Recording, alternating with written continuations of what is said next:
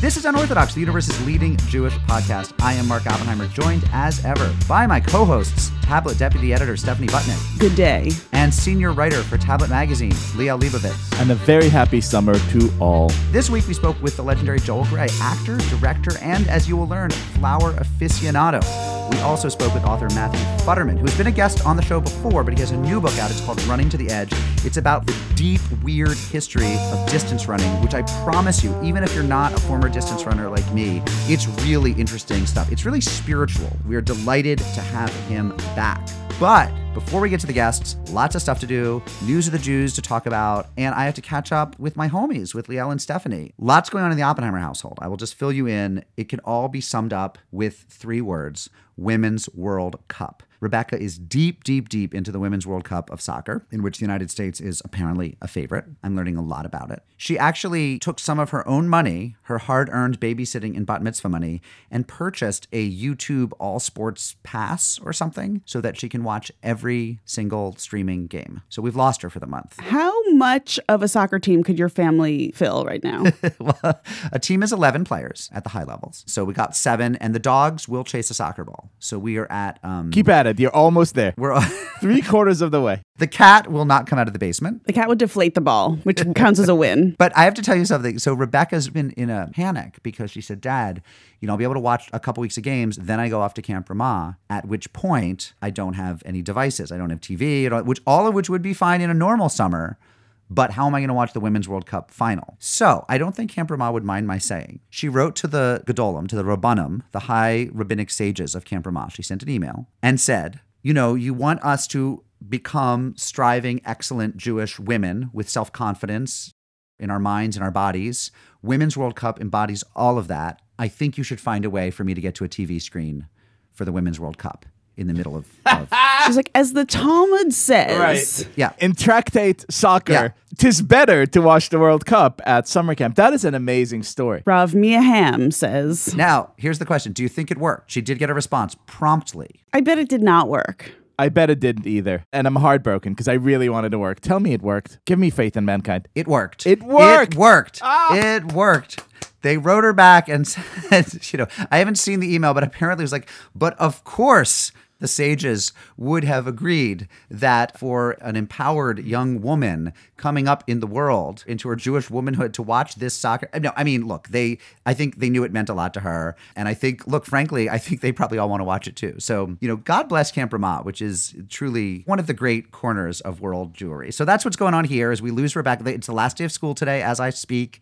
We lose Rebecca to overnight camp next week, but at least she'll be tethered to Women's World Cup soccer. So that's what's going on with me. What about you guys? So I see your precocious daughter writing a charming letter to Camp Ramah, and I raise you my daughter, who yesterday kind of inquisitively was like, do you ever talk about me in the podcast? I was like, from time to time, but I try to respect your privacy.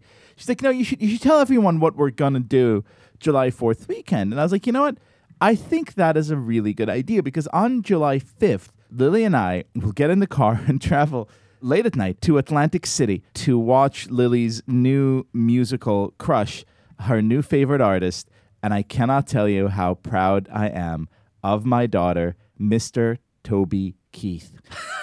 Lily has stumbled upon, I played some Toby Keith on a car ride. Lily listened to Courtesy of the Red, White, and Blue, which contains the famous line, we'll put a boot in your ass, it's the American way. And Lily's like, oh my God, this man captured the inner stirrings of my soul. He understands me. What else has he done? So I played Red Solo Cup, and then Whiskey for My Men and Beer for My Horses. And she was like, wow, here's an artist who sees the world exactly as I do. Can we please go Red, to White, the and show? Blue. Right. And I was like, Lily, let me tell you a little bit about what a Toby Keith show looks like. And she was like, that sounds amazing. I'll take a sip of your beer. It will be perfect. And so July 5th, me and my child, Atlantic City, New Jersey, we're going to make things great again. And then you're going to hit the tables, right? A little blackjack? Absolutely. This is funny because you last took her to a Taylor Swift concert. That's right. Where I really thought you guys had reached the pinnacle of your musical collaboration. I think we're taking it to new levels. By the way, if I do take her to the casino, I think she'll be really great at counting cards because she literally just learned counting. So, taking a second grader to a table is a great idea. She'll be counting cards out loud. So Stephanie, what have you been up to? Okay, guys. Last night I went to dinner with our producer, Sarah Fredman Ader, in addition to talking about all of you, we had kosher ramen, which I had never had before. This place, Boro Boro on the Upper West Side. I shouldn't be talking for her, but she had never had ramen before because she keeps kosher. And ramen is like, I think at its essence, pork juice, which I think is why it's so delicious. Yes, noodles in pork broth, basically. So we went and I had kosher ramen and it was pretty good. Awesome. Let me say something. I'm 874 pounds. I spend about 21 hours a day eating nonstop, and ramen is one of my favorite things in the world. I have sampled all of New York City's pork juice-based ramen.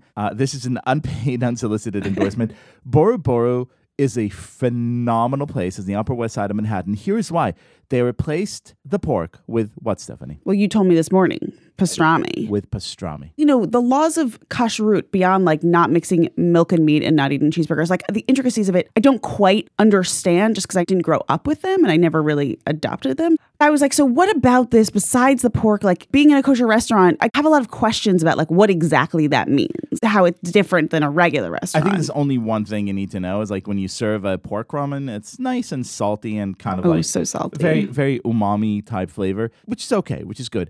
When you serve a pastrami-based soup, it is about 100 times richer, deeper, and more wonderful. And even if I could get back to pork ramen, which I don't because I keep kosher according to the rules of our angry desert god, this is a superior freaking ramen. But it's interesting because I stopped getting like, I don't like that like piece of pork in ramen. It kind of just grosses me out. I try not to like eat overt pork really in my life lately. Right. Yeah, like I don't really eat bacon and things like that kind of just gross me out. I like this new category, overt pork. Yeah. And so I'll get like, there's like a good like chicken ramen at the place I go to. But yeah, like I recognize that the juice, the soup itself is pork based. But the thing that grosses me out is like that lump of pork that you get. Right. The big, like, here's a big fatty slab of animal. But to answer your question about what makes the restaurant kosher, it's predominantly, I mean, obviously there's the kosher supervision and you have to pay the rabbis to come in and check on it. And obviously there's no cheeseburgers or whatever. But the main thing is it's either a meat restaurant or a dairy restaurant, right? So it's a meat restaurant where literally you can't get cream for your coffee. Think of what it is to take the cream, the butter, the dairy, all of that stuff out of cooking. Although very easy to do with a ramen place. That's the genius of this particular joint. Well, yeah, we had bao buns, we had gyoza. Well, that's right. Asian food tends not to have a lot of dairy in it. So it's a pretty easy place to go kosher.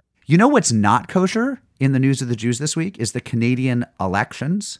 A Jewish candidate in Canada's federal election and a Jewish voter have together filed a lawsuit saying that the voting day this year, which is going to be October 21st, is not kosher because observant Jews can't cast their ballots on that day and the candidates can't campaign on that day. Why? Because what's October 21st? What holiday will it be this year? Shmini Atzeret. Shmini Atzeret, baby. So the lawsuit is saying it should be changed to October 28th. Now, here's the thing. Canadians are like, you guys are making this up, right? They're like, Shmini Atzeret. They're like, wait. It's not Rosh Hashanah. We've heard of Rosh Hashanah. Or as one Yale professor I once had, a very Gentile man, called it Yom Kippur. It's not Yom Kippur, and it's not Rosh Hashanah. They're like, Shmini what? So here's the question, right? I mean, obviously you can file ballots absentee in advance, and the candidate's concern was he can't get to the polls and campaign No, that but the day. thing is, there's 4 advance polling days, so you could have conceivably like cast your ballot then, but 3 were on, they say, other Jewish holidays, which is obviously like the big ones in September, or Shabbat. Okay. I don't understand who's voting on a Saturday, but basically it's all the Jewish holidays. they're like, we need to do it in September. So what do you want us to do here? Right. So the question is, like, what's the over-under here? Like, obviously, I think there'd be a lot of sympathy if we were trying to get an election day not to be on Yom Kippur or something. There, people said, could we move it? I mean, it's actually written into our Constitution, right? The first Tuesday after the first Monday. So, this is kind of tricky. But, I mean, Shmini Atzeret, a lot of Jews haven't even heard of it. Do you move the polling place if it's a summer primary that falls on Tzom Gedalia? Like, what? Okay, how do we Tu sort B'Shvat, this out? You should definitely not be voting on paper because it's the New Year of the Trees. Correct. How about Tu B'Av, when you should be out courting maidens in the meadows? Well, maybe it's a according great to the place to Talmud? meet at the polls. And if the voting is on Tisha B'Av, everyone's going to be cranky and like vote for like the most horrible candidate because they're hungry. I mean, I am the person who once wrote that schools should not close, at least in New Haven, on Jewish holidays because there just aren't that many Jews. Part of me does feel like we do live in a big pluralist society, and sometimes it's on us. We can't expect everyone to reshape their days around the 1% to 2% of Americans who are Jews, and I think the number's even lower as a percentage in Canada. So I don't know. I'd love to hear from the J. Crew on this one. I take the exact opposite attack. I think everyone should reshape their calendar according to our needs. I think not only the day itself, I think also the Erev should be absolutely closed. Erev election night? Erev election night should be closed. Erev Tisha B'Av, Erev Shmini Atzeret, everything. How about Erev, like the night before the night before? That's the night before the Erev goes up. Yeah. More news of the Jews. Apparently something's going on in northern Israel. Do you want to bring us up to date there, Liel? I do. So, Israel's Prime Minister, good old Bibi Netanyahu, last week unveiled a plaque renaming a community in the Golan Heights as Ramat Trump Heights. This is in recognition of Trump's recognition of Israel's sovereignty over the Golan Heights. Now, look, we could have a serious conversation about whether or not, what do you think about Trump's recognition of the Golan. I personally think it's a really wonderful thing. However, none of this matters. What really touches me here is how deeply and truly these two men love each other. It's like such a great bromance. Like, yo, bro, I'm going to name a community after you. It's like me becoming Israeli prime minister and being like, there's going to be a Beit Batnik community in Judea and Samaria or Ohel Oppenheimer or something. This is just freaking fantastic. But wait, obviously Trump has to return the favor. So what American community is going to be renamed like Netanyahu Gardens or, Bibiville? Netanyahu North. Netanyahu. That's a great question. What part of America would you rename after Bibi? I don't know. I would like to offer up the New Haven suburb of Milford as Bibi Ford so that when I drive out to these strip malls, when I go to my Target, I can always pass a sign that says, welcome to Bibi Ford. That's my nomination. More importantly, though, we need to be naming more things in Israel after, I think, members of the administration. Because now that I know everything's up for grabs. Absolutely. So we could have like Ma'ale Menuchin up in the Golan Heights too. What else could we do? How about Har Hope Hicks? Oh, I love that. What does that mean? The mountain of Hope Hicks. I love that. That's where she keeps her secrets. What else would you do? Kfar Kellyanne. Kfar Kellyanne. Oh my God. Kellyanne. Kfar Kellyanne is where all the Breslov Chassids trip out. What do all these things mean? Like, I know, like, Ramat, Hasharat. Like, what are these? Ramat is heights. Heights, Yeah. Okay. Tel is hill or settlement Yes. on a hill, right? Correct. Kiryat is a village, right? City, village. Kiryas Kushner? Yes. I always forget the name of the guy who was like almost communications director for a week. The Mooch or the Smooch or something. What was it? Scaramucci. Could we have like Kiryas Mooch? Kiryas Scaramucci? We'll just rename Masada after him. Right. Stephanie, you have any NOTJ for us? Any news of the Jews? So John Cusack came in with an NOTJ offering. He did a retweet where you can like retweet someone and add a comment basically. And he says, follow the money. That's John Cusack's added on comment to a tweet. That's basically one of those instantly anti-Semitic things that you see. Like you immediately recognize it. And there's a quote. It says, to learn who rules over you, simply find out who you are not allowed to criticize, which here is credited to Voltaire. There's also a hand crushing a bunch of people. And there's a big Jewish star, a blue Jewish star on the sleeve. So clearly it's Israel or Jews crushing people. And yeah, so he retweeted that with the comment, follow the money. So it's basically this like little anti-Semitic cartoon Yeah. that we know he didn't just sort of unthinkingly retweet because he put his own comment on top. So he looked at it. Then he follows up with this cowardly, a bot got me, like a robot, right? I thought I was endorsing a pro-Palestinian justice retweet of an earlier post. I think it came from a different source. Shouldn't have retweeted. And it's like, why are you in the mix with like anti-Semitic crazy caricatures and sending them out to your 8 trillion followers? This, of course, is very painful for me because for those of you who don't know who John Cusack is, which may be our listeners under 25, he hasn't been super big for a while. No, you He know, made like some of Hot the Tub Time Machine. That was like, that's 10, 12 years ago. Or Lloyd Dobler. So in the 80s, he was in Better Off Dead. He was in Say Anything. And then in the late 90s, he was in High Fidelity. And these are like, they're not just male movies. They're sensitive male movies. They're movies for like the guy who doesn't get the girl, except maybe in the end he does. And he spends all of his time making mixtapes and kind of mooning over what might have been. But still has good hair. Yeah. I mean, like Say Anything is perhaps my favorite movie of all time. It's definitely top 3, depending on how many tears I've shed while flipping through the old yearbook that night. John Cusack is to you what Burt Reynolds is to me. And what Toby Keith is to your daughter. That's right. So, it's like that John Cusack is now in this muck and apparently he's gotten very political. He sort of co-wrote a book about Edward Snowden, which nobody read, but he's decided his thing now is left-wing politics and he's doing it stupidly. And it's heartbreaking for me. There are 2 or 3 like amazing things about it. First of all, the quote that he tweeted or retweeted is attributed to Voltaire, where in actuality it was written by a pedophile neo-Nazi. Ooh. The second thing is he The said, trifecta. to find out who Yeah. rules over you, just look at who you're not allowed to criticize. Right, because there is literally nowhere in the media where Israel is criticized. Like, you actually cannot go anywhere to see criticism of the state of Israel in the press. John Cusack, we would like to invite you on Unorthodox to defend yourself. I can be won back over so easily, just as you won over Diane Court. He's just going to stand outside the studio with, I think it's called a boombox on his shoulder. I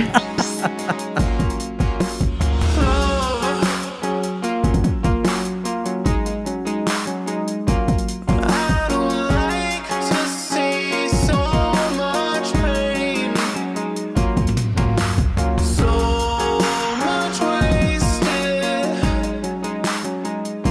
and this moment keeps slipping away. Our first Jew of the week in this Jewful week is Matthew Futterman. He is the deputy sports editor at the New York Times, formerly of the Wall Street Journal. He's a marathoner. He's run a lot of marathons. And he's the author of the newly released book, Running to the Edge, which is like a spiritual journey into the mind of Bob Larson, who is this extraordinary running coach who kind of transformed the sport that I myself participated in for many years, though less so in time. Welcome, Matthew. It's great to be here. So, Matthew, great book. Who is Bob Larson and why should we care? Well, I can tell you that I knew Bob Larson for years as Meb Keflezighi's coach, and that was really the only way I knew him. Who is Meb Keflezighi? Meb Keflezighi is probably the greatest American distance runner just about ever. He won the 2004 silver medal at the Olympics. He won the 2009 New York City Marathon, and then he won the Boston Marathon in 2014, a year after the bombing, which was, just one of those sort of great days in U.S. sports. And he's so cool that he's known simply as Meb. Yeah, I didn't even know he had a last name. Yes, Mebratin is his full first name. And I had gotten to know his coach from covering Meb over the years. Then in 2015, I got invited to this documentary that one of Bob's former runners had made about him. And it sort of had a little bit of this backstory for Bob, which was that he had coached this group of like hippie runners in the 1960s and 70s in San Diego, and they called themselves the Hummel Toads. And these guys were just, they were the scraggliest looking bunch of people. They sort of were everything that running was in its origin days. And they were his lab rats, and they were the guys he used to figure out how to get people to run really, really far, really, really fast. And they sort of came out of nowhere to win the 1976 National Cross Country Championships, back when that was the biggest distance race in America, just about, other than the Boston Marathon. And they were these guys, many of whom were plucked out of this junior college that he coached, right? I mean, they weren't at Oregon or one of the big, Division I schools. They were at this little tiny junior college in San Diego County. And he was only allowed to draw from like a 50 square mile area to find his recruits, right? Yeah, the rules were you could only, take people from the 8 public schools in your district. And that's what he did. He took, the fastest people, and they came, and he became kind of like a destination coach, where if you grew up in that area, you just wanted to run for Bob Larson. And, he sort of molded them into really, really good runners. And he had he basically had like 3 principles, and one is that, you have to learn how to be comfortable with being uncomfortable. You have to train as a group, which is really weird because we think of running as like the most individual, solitary sport. We always sort of glamorized, the loneliness of the long distance runner, and his feeling was, no, this is a team sport, and the power of the group is stronger than the power of the individual.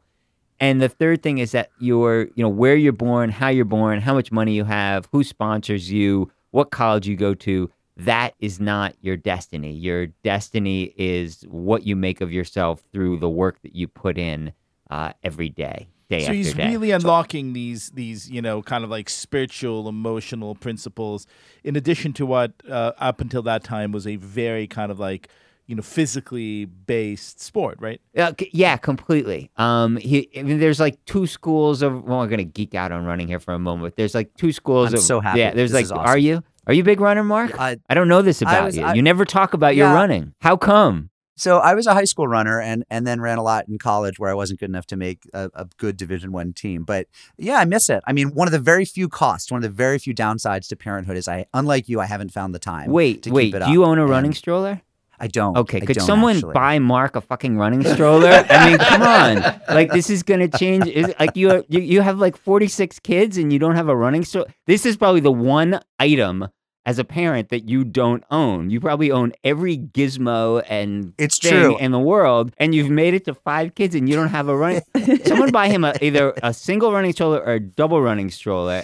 Can I just say that if a member of our audience decided to buy me a running stroller, I would accept that unethical gift. And you would like, run to in their house, like no 12 matter where they live. seconds. Can we like crowdfund this somehow? I mean, like get a GoFundMe. Futterman, I loved your book so much because all these terms like fartleks and tempo runs and all this stuff that's like seared into my memory is like, oh, these are Bob Larson. He didn't necessarily invent all these techniques, but he brought these all except he together. basically did invent a lot of these techniques. I just want to say one thing about the running stroller. Like seriously, Mark, like, you know, my Yeah. kids are now 20 and 17 and 13, and you know, like what I wouldn't give for one more morning of pushing one of those little kids. Put JoJo through in a the- stroller. like through the park. It's like because it's not even like I mean, it was like we would go running, but we would go, you know, we'd stop at the bakery and get like a chocolate. I would bribe them, you know, I'd give them a chocolate muffin, and we'd bring bread, so we'd stop at the pond and like throw it to the ducks, and then we'd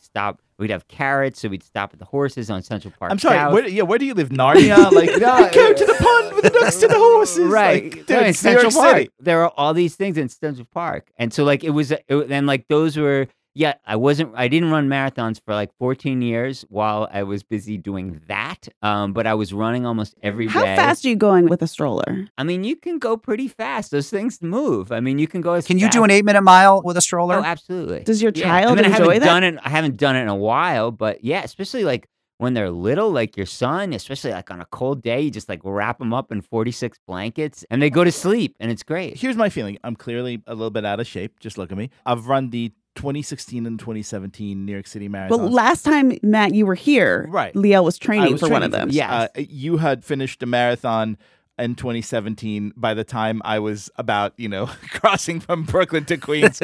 And, 3 hours later, I arrived where you were. But, one of the things that I enjoyed most, and I'd like you to comment it because it has a lot to do with Bob Larson and the book, is a sort of like, getting up at 4:45 in the morning when the kids are still sleeping, going down by the river and running completely alone. So I'm totally in my own head, in my own zone, in my own space, returning when everyone wakes up, and it's like a whole new world is unlocked. Do you buy this, or is all this kind of like overly spiritualizing the kind of Zen mentality of running just too overwrought? I think it can be overwrought, but I mean, I know that I feel all of those things. We can talk about the two schools of running, but there's like no question. Look, this is a Jewish podcast, so I could sort of mention this, that like running is kind of a form of prayer for me. I'm not a big temple guy, as my rabbi, Jeremy Kalmanovsky, knows. In fact, oftentimes I'll be going out on a Saturday morning and I'll pass him as he's going to, as he's walking to Anshe Hesed on 100th Street, because we live like 5 blocks away from each other, and we have dinner, we're friends. And Jeremy, God bless his soul, is just sort of like, yeah, I get you.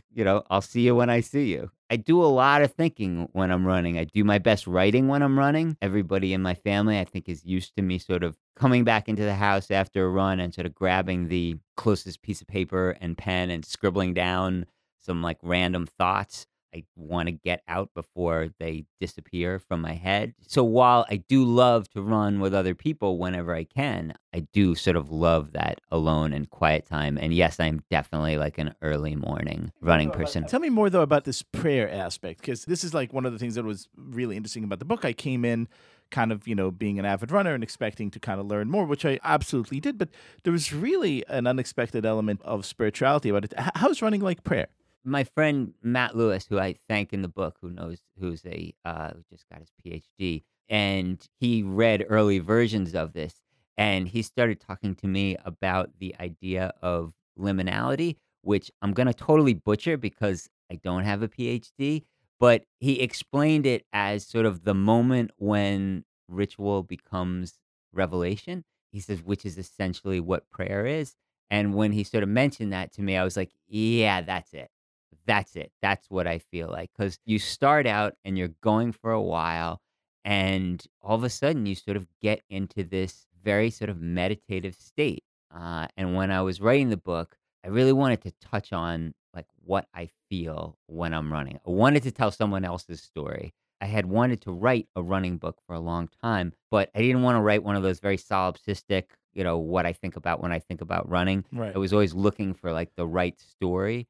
And when I sort of happened upon this Bob Larson story and his backstory that could get at the sort of rebellious feeling that I often feel, and I think a lot of people feel when they, run 20 miles on a Saturday morning. So there's actually a section of the book where you discuss some of that. Would you mind reading it for us? I would love to.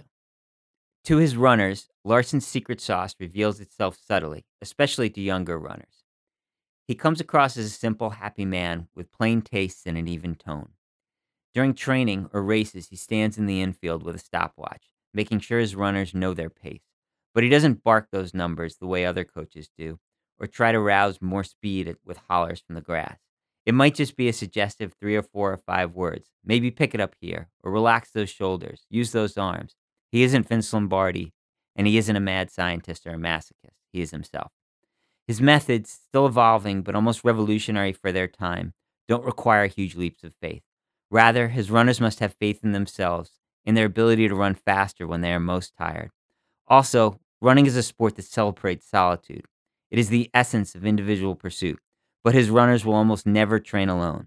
Like a peloton in a cycling race, the group is always stronger than the individual. The lone runner, training by himself, can slack off and slow with little consequence, but the group pushes together.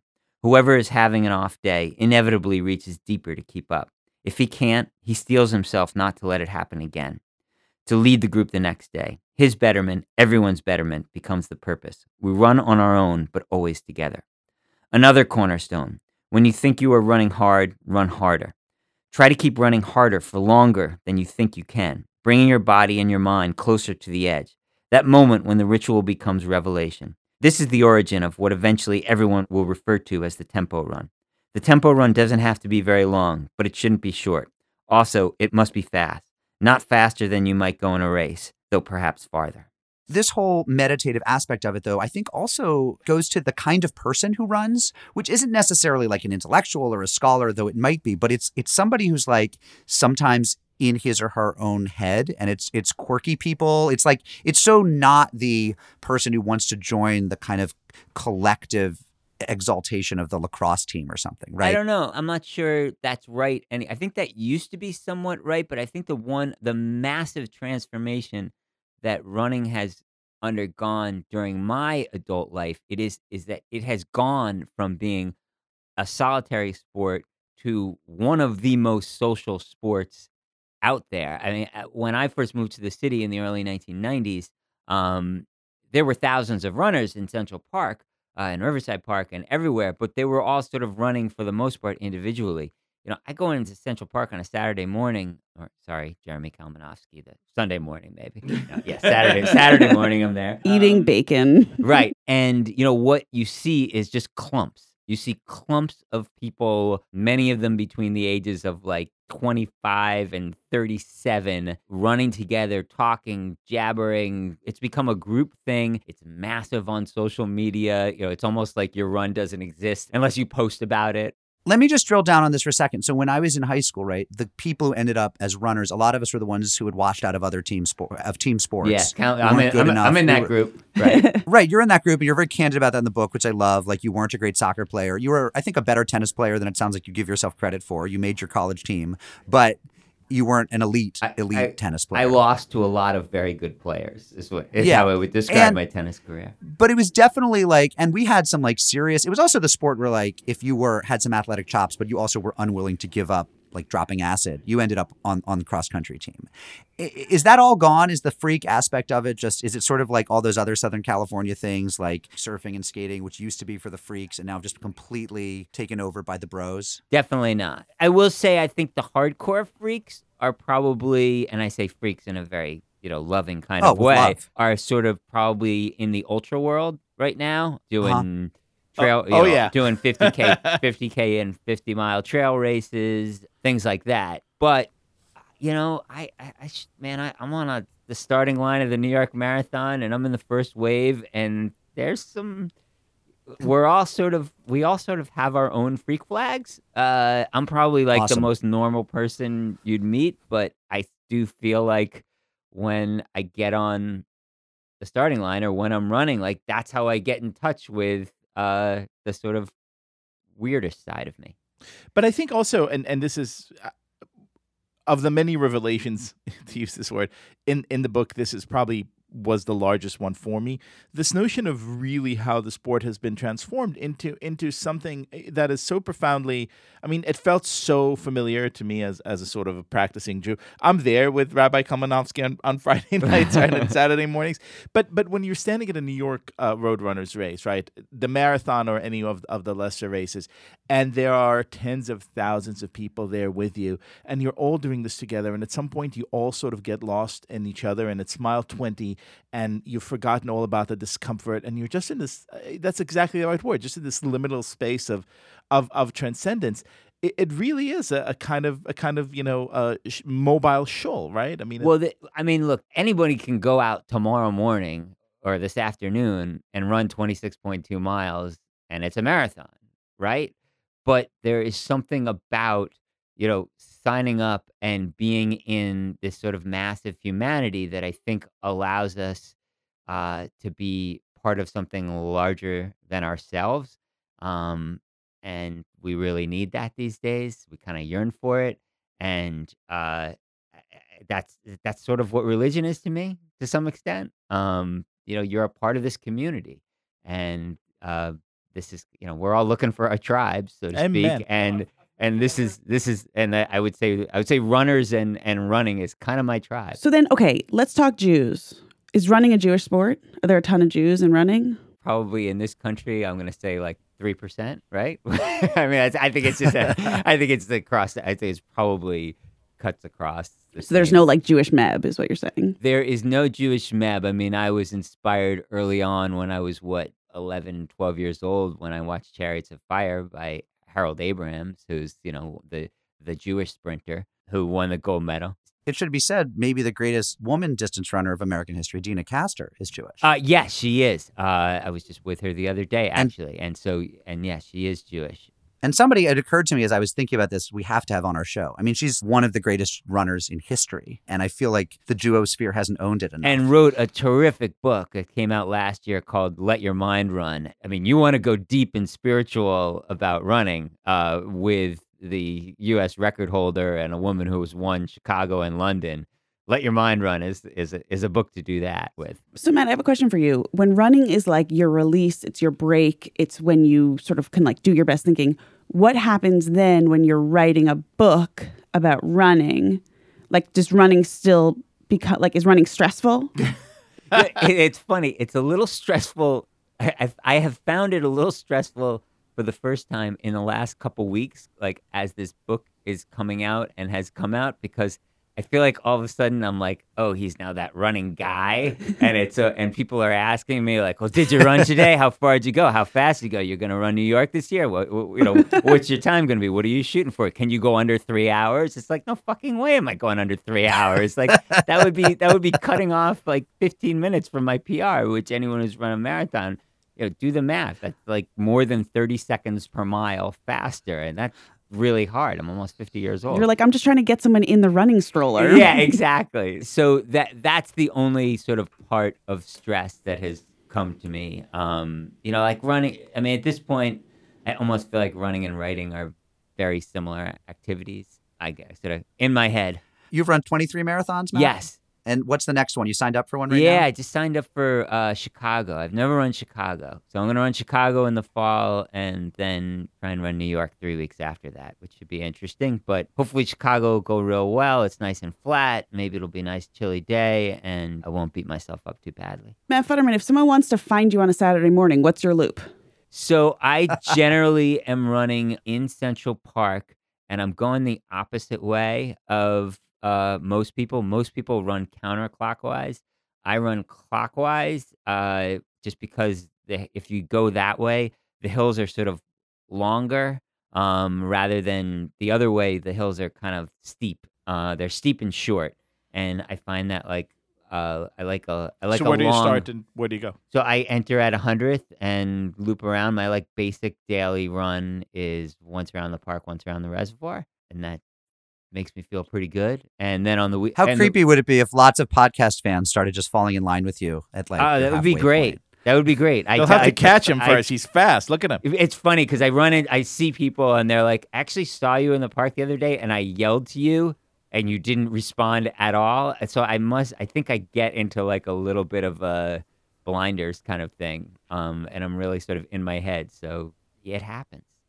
Well, I'm just going to say that this book, Running to the Edge, is a terrific book even for non-runners. It's just one of those sports books, like the best sports books from, Michael Lewis or whoever, where like you don't have to care about football to love The Blind Side, and you do not have to know anything about running to get really into the story of Bob Larson and how he took these crazy hippies to the title. It's just a great book. So mazel tov to you, and I'll see you with my new jogging stroll. Absolutely. Get out there. Matt Futterman, thank you so much for being here. The book is Running to the Edge, the band of misfits and the guru who unlocked the secrets of speed.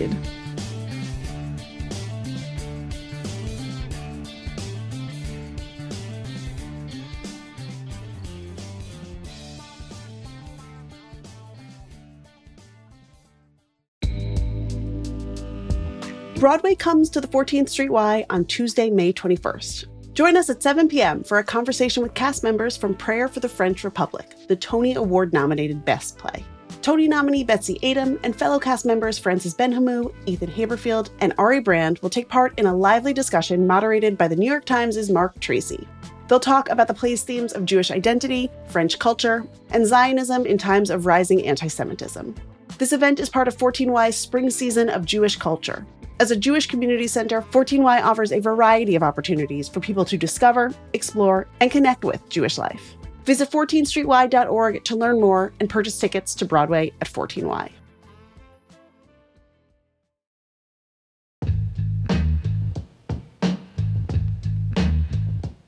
Hey J. Crew, it is time for some pod biz. Tonight, May 16th, I will be moderating a Zoom conversation with Rabbi Sharon Brous and Shai Held about each of their new books. That's at 6 p.m. Eastern and the final event in my Unpacking the Book series with the Jewish Book Council and the Jewish Museum. This one's on Zoom, so no matter where you are, I hope you can make it. And tonight is actually a doubleheader for me. If you're in the New York area, I'll be at the Marlene Meyerson JCC Manhattan at 7:30 tonight in conversation with Israeli rapper and singer Jimbo J. He'll be performing, and there will be delicious Israeli food from Chef Mushka, who made the famous harosets at our Passover pop-up. You can find links to register for both of those events at tabletmag.com/unorthodoxlive. We also have some great events coming up for Tablet members in person and on Zoom. On May 16th, Catherine Wolf will be in conversation with Jews who refuse to back down against hostile crowds in various arenas, from municipal buildings, school board meetings, and of course, college campuses. She'll be talking with Club Z's Masha Merkalova, Safe CUNY's Avraham Goldstein, attorney John Kovac, Mel Waldorf, Steve Goldberg, and UNC Chapel Hill student Daniel Stumpel. Also coming up, a warm and intimate Zoom for those who have lost friendships since October 7th. That's on May 21st and will be a great chance to connect and meet new people. And on May 30th, an in-person Tablet meetup in Washington, D.C., hosted by Tablet's executive editor Wayne Hoffman and Catherine Wolf. That'll be at Char Bar at 6 p.m. You can become a Tablet member at tabletm.ag/UO member and get more information about all of these events. Okay, back to the show. All right, new editor Melissa, give me some cool music. We have a book. The Newish Jewish Encyclopedia is everything you ever wanted to know about Judaism, but were afraid to ask. It's coming out this fall. It's already on Amazon. It covers everything from Abraham to Zabars, and it will be in bookstores near you. We are going on a book tour this fall. Do you want us to visit your city? Email us at unorthodox@tabletmag.com. Give us the name of the JCC or synagogue or community center or bookstore that you think we should come to. The more information, the better. Let us know how to reach you, and we may hit up your town selling the Newish Jewish Encyclopedia. By the way, you can pre-order it right now. This June 26th, we will be in Chicago. That means like next week. Jew of the Week will be Blair Braverman, the Jewish woman who has raced the Iditarod dog sled race, and the Gentile of the Week will be Greta Johnson from the fabulous podcast Nerdette. Why don't you go binge to listen to Nerdette in preparation for the show? The show is brought to you by Hadassah Chicago North Shore, and you can get tickets at bit.ly/unorthodoxchicago.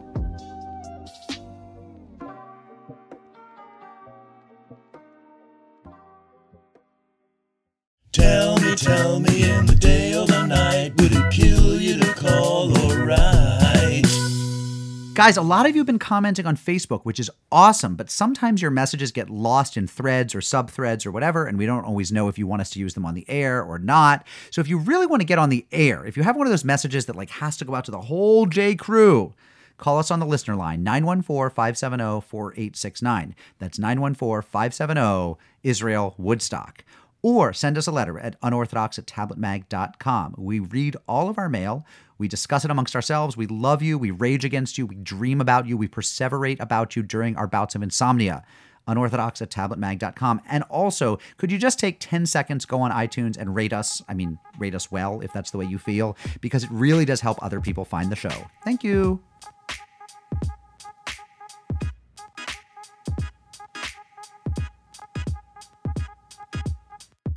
So Mark had to leave before we had the chance to talk to our next guest. So that's why you'll only hear me and Liel.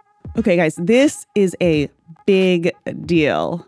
We are here with Joel Grey. He's the legendary Tony and Academy Award winning actor whose That's credits... a big deal. That is a big deal. It's a very my big deal. I'm glad you gosh. agree. Oh, God, help me. His credits include, I don't even have to say them, Cabaret, Wicked, and Chicago. He's currently directing the production of Fiddler on the Roof in Yiddish, and he just published his 5th book of photography, The Flower Whisperer. Welcome, Joel. Thanks. Delighted to be here. We're like a little starstruck. Me too. I think we're a lot starstruck. Does it help to be an Oscar and Tony winning actor to just say, like, you know what I really love? I love photography and I love flowers.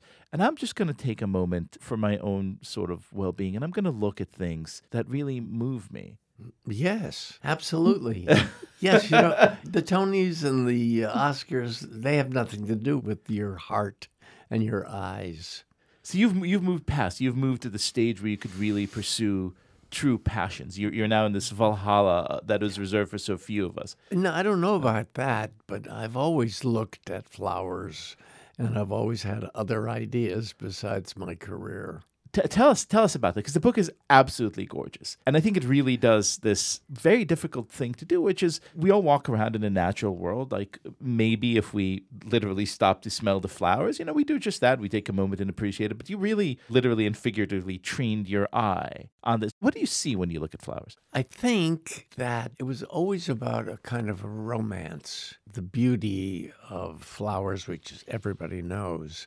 But I started to look at them 4 years ago in a new way. I somehow wanted to get inside of the flower and look around.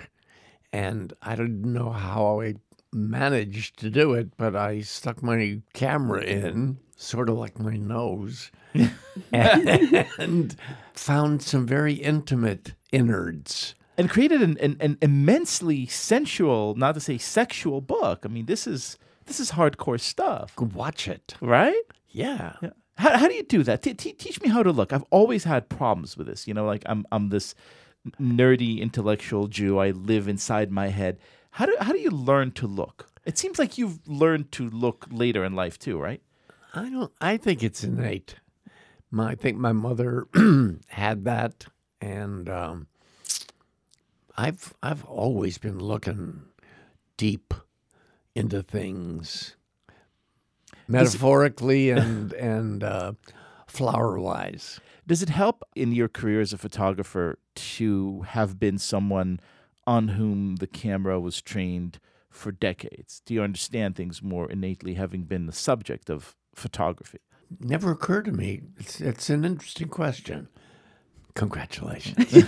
So you grew up speaking Yiddish, is that true? I did not. Okay, never mind. No, it was not spoken in my house. Oh, really? My father was a Yiddish speaker, and his family came from Russia, and he was born in Cleveland, but he loved Yiddish. We're talking about Mickey Katz here. Yes, just adored it and was fluent and loved to go to synagogue, to the most Orthodox on Saturday, by himself very often.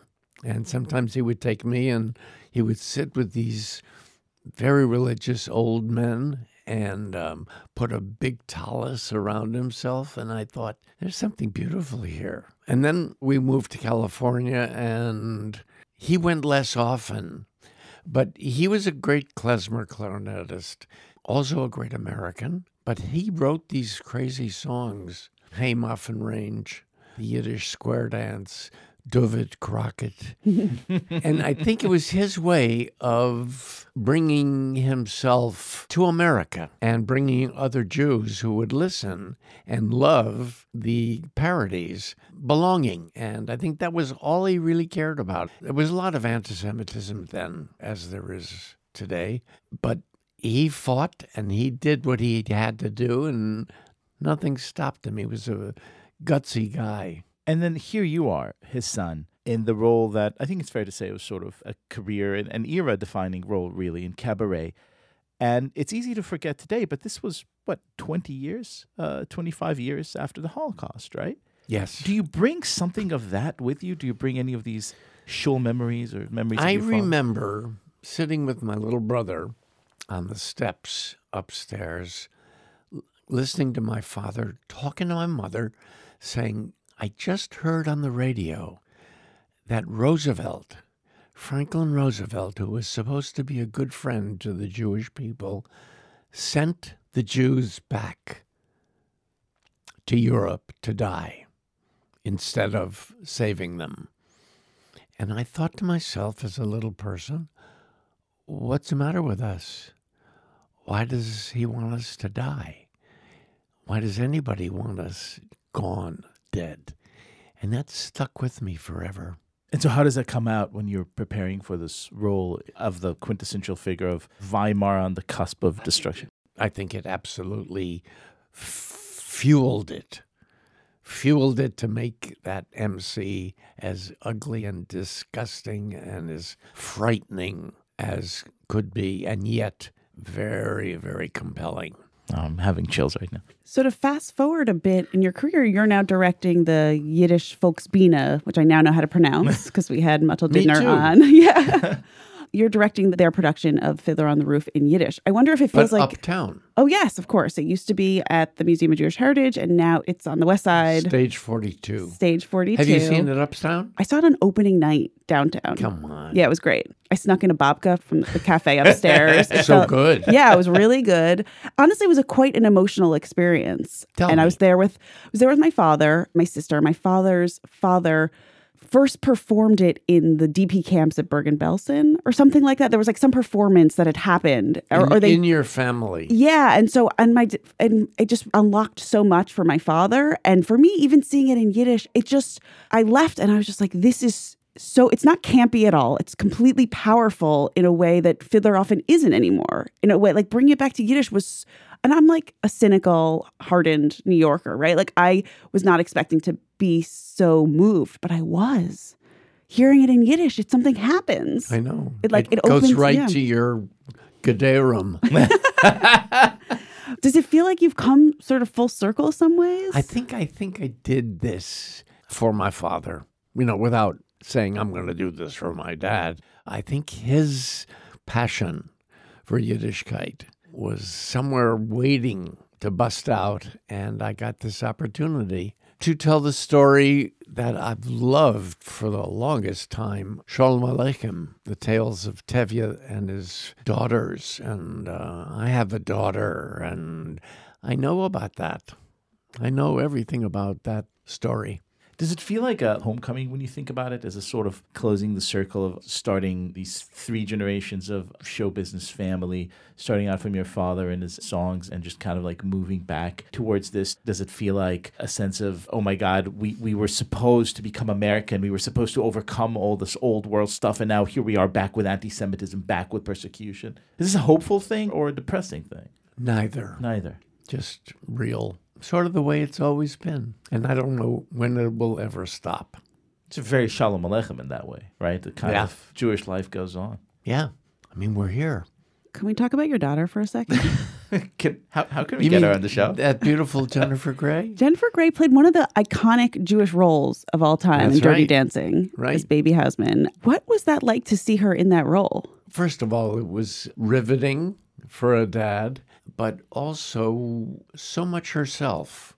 So much the little girl. Where is that little girl I met? Can you do it in Yiddish now? No. It was great. I thought she was so fine.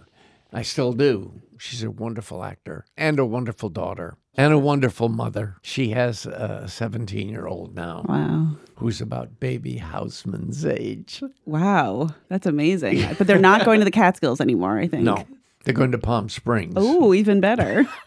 That's the sequel. How does all of this, the acting, the fatherhood, inspire who you eventually became as a director? Is there a directorial philosophy that you believe in? Who are you on set as the boss? Oh, just tell me the truth. That's all I want from the actors. And they know it. How do you know when someone's telling the truth? I don't believe you. Could you try that again? Do you have anything to relate to? I'm saying to the actors, how can you find yourself as somebody else, and how can you relate to the circumstance of this situation that you're leaving your home and that the Russians are after you? How does that feel to you? What's that about?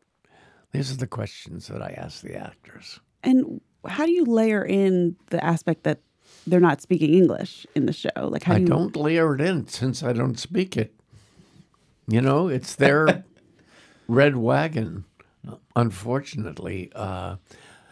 Of course, I have an interpreter working with them and with me, but I don't need to know the language to know that they're telling the truth. And so the direction remains the same, even if it ultimately Yeah. comes out in a different language. That's really interesting. Is there any role you still want to play? It feels like you've done them all. What's still out there for you? I used to think that I should play Richard III. I was also always wanting to do Tevye.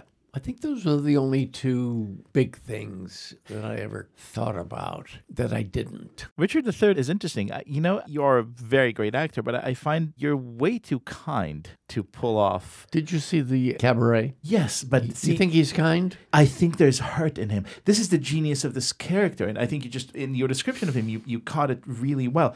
I think he's a terrifying, terrifying figure, but I think if you sort of put him on the couch and ask, well, how did he get this way?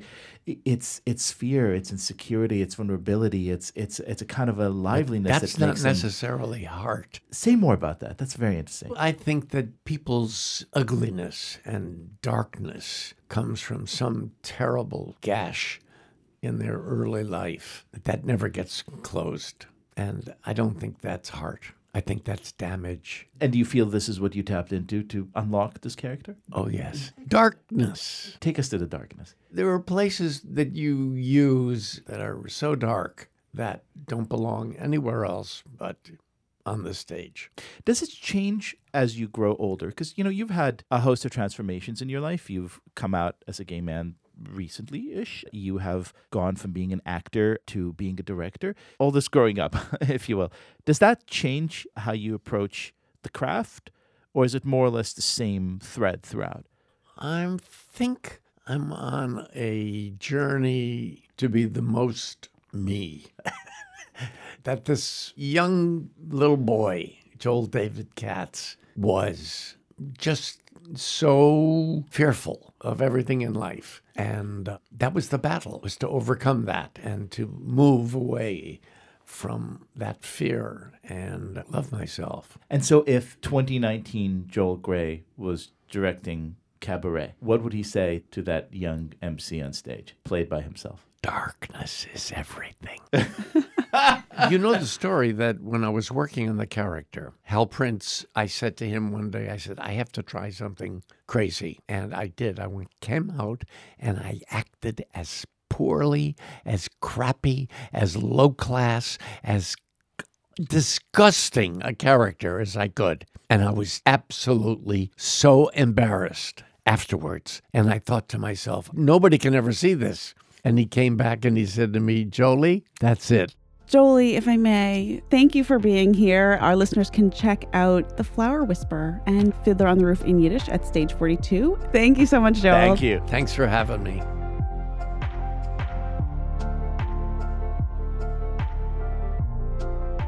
All right, time for some mazel tovs. Mazel tovs. Let's do them, Leo. So here's a weird and hopeful mazel tov for our That's time. strange. My mazel tov this week goes to Senators Tim Kaine and Ted Cruz. I think probably half our audience despises one of them and half the audience despises another. But this week, these two gentlemen, the Democrat and the Republican, got together to co-sponsor a really great resolution condemning, in no uncertain terms, in strong, clear moral language, anti-Semitism, proving that, there is maybe some hope, after all, for America. That's like the buddy comedy we didn't need to see. We don't want to pay for. Kane and Cruz. Kane and the Cruz. Kane Cruz and the Jews. All right, Stephanie, do you have one? This one comes in from Jill Schlesinger. She is from Shaker Heights. She's written in before. She lives in Shaker L.A. Heights. I miss she Shaker Heights. Just earned a Master of Arts in Music Industry Administration, and we are so proud of her. She says, earning an advanced degree is what my grandparents always wanted for me, and at age 50, it was about time I completed this goal. Mazel tov, Jill. I love Mazel that. tov, Jill, and welcome to yet another industry we control.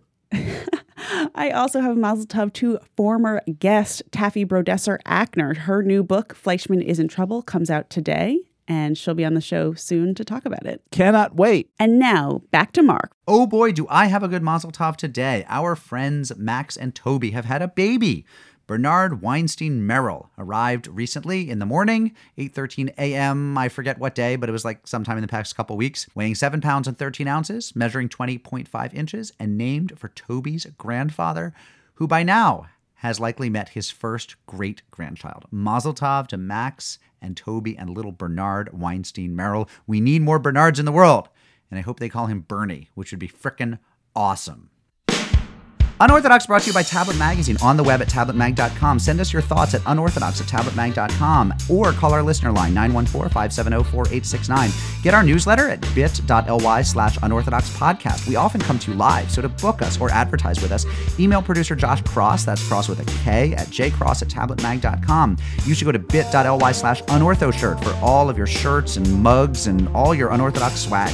Follow us on Instagram at Unorthodox Podcast and on Twitter at Unorthodox_pod. Join our Facebook group, which has been very saucy and sassy and biting, especially toward me this past week. So join the fun. Go to Facebook.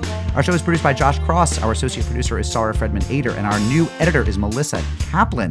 Many thanks to Noah Levinson for his great work editing the show these past months. Our artwork is by Esther Werdiger. Our social media mashkiach is Elazar Abrams. Our theme music is by Golem, online at golemrocks.com. Our mailbox theme is by Steve Barton. Rabbinic supervision this week by the Chi-Town team of Rabbi Jeffrey Weil of Ezra Habonim in Skokie and Rabbi Lizzie Hademan of Mishkan Chicago. We come to you from Argo Studios, which made it into the Democratic presidential debate, but only on the second night. Shalom, friends.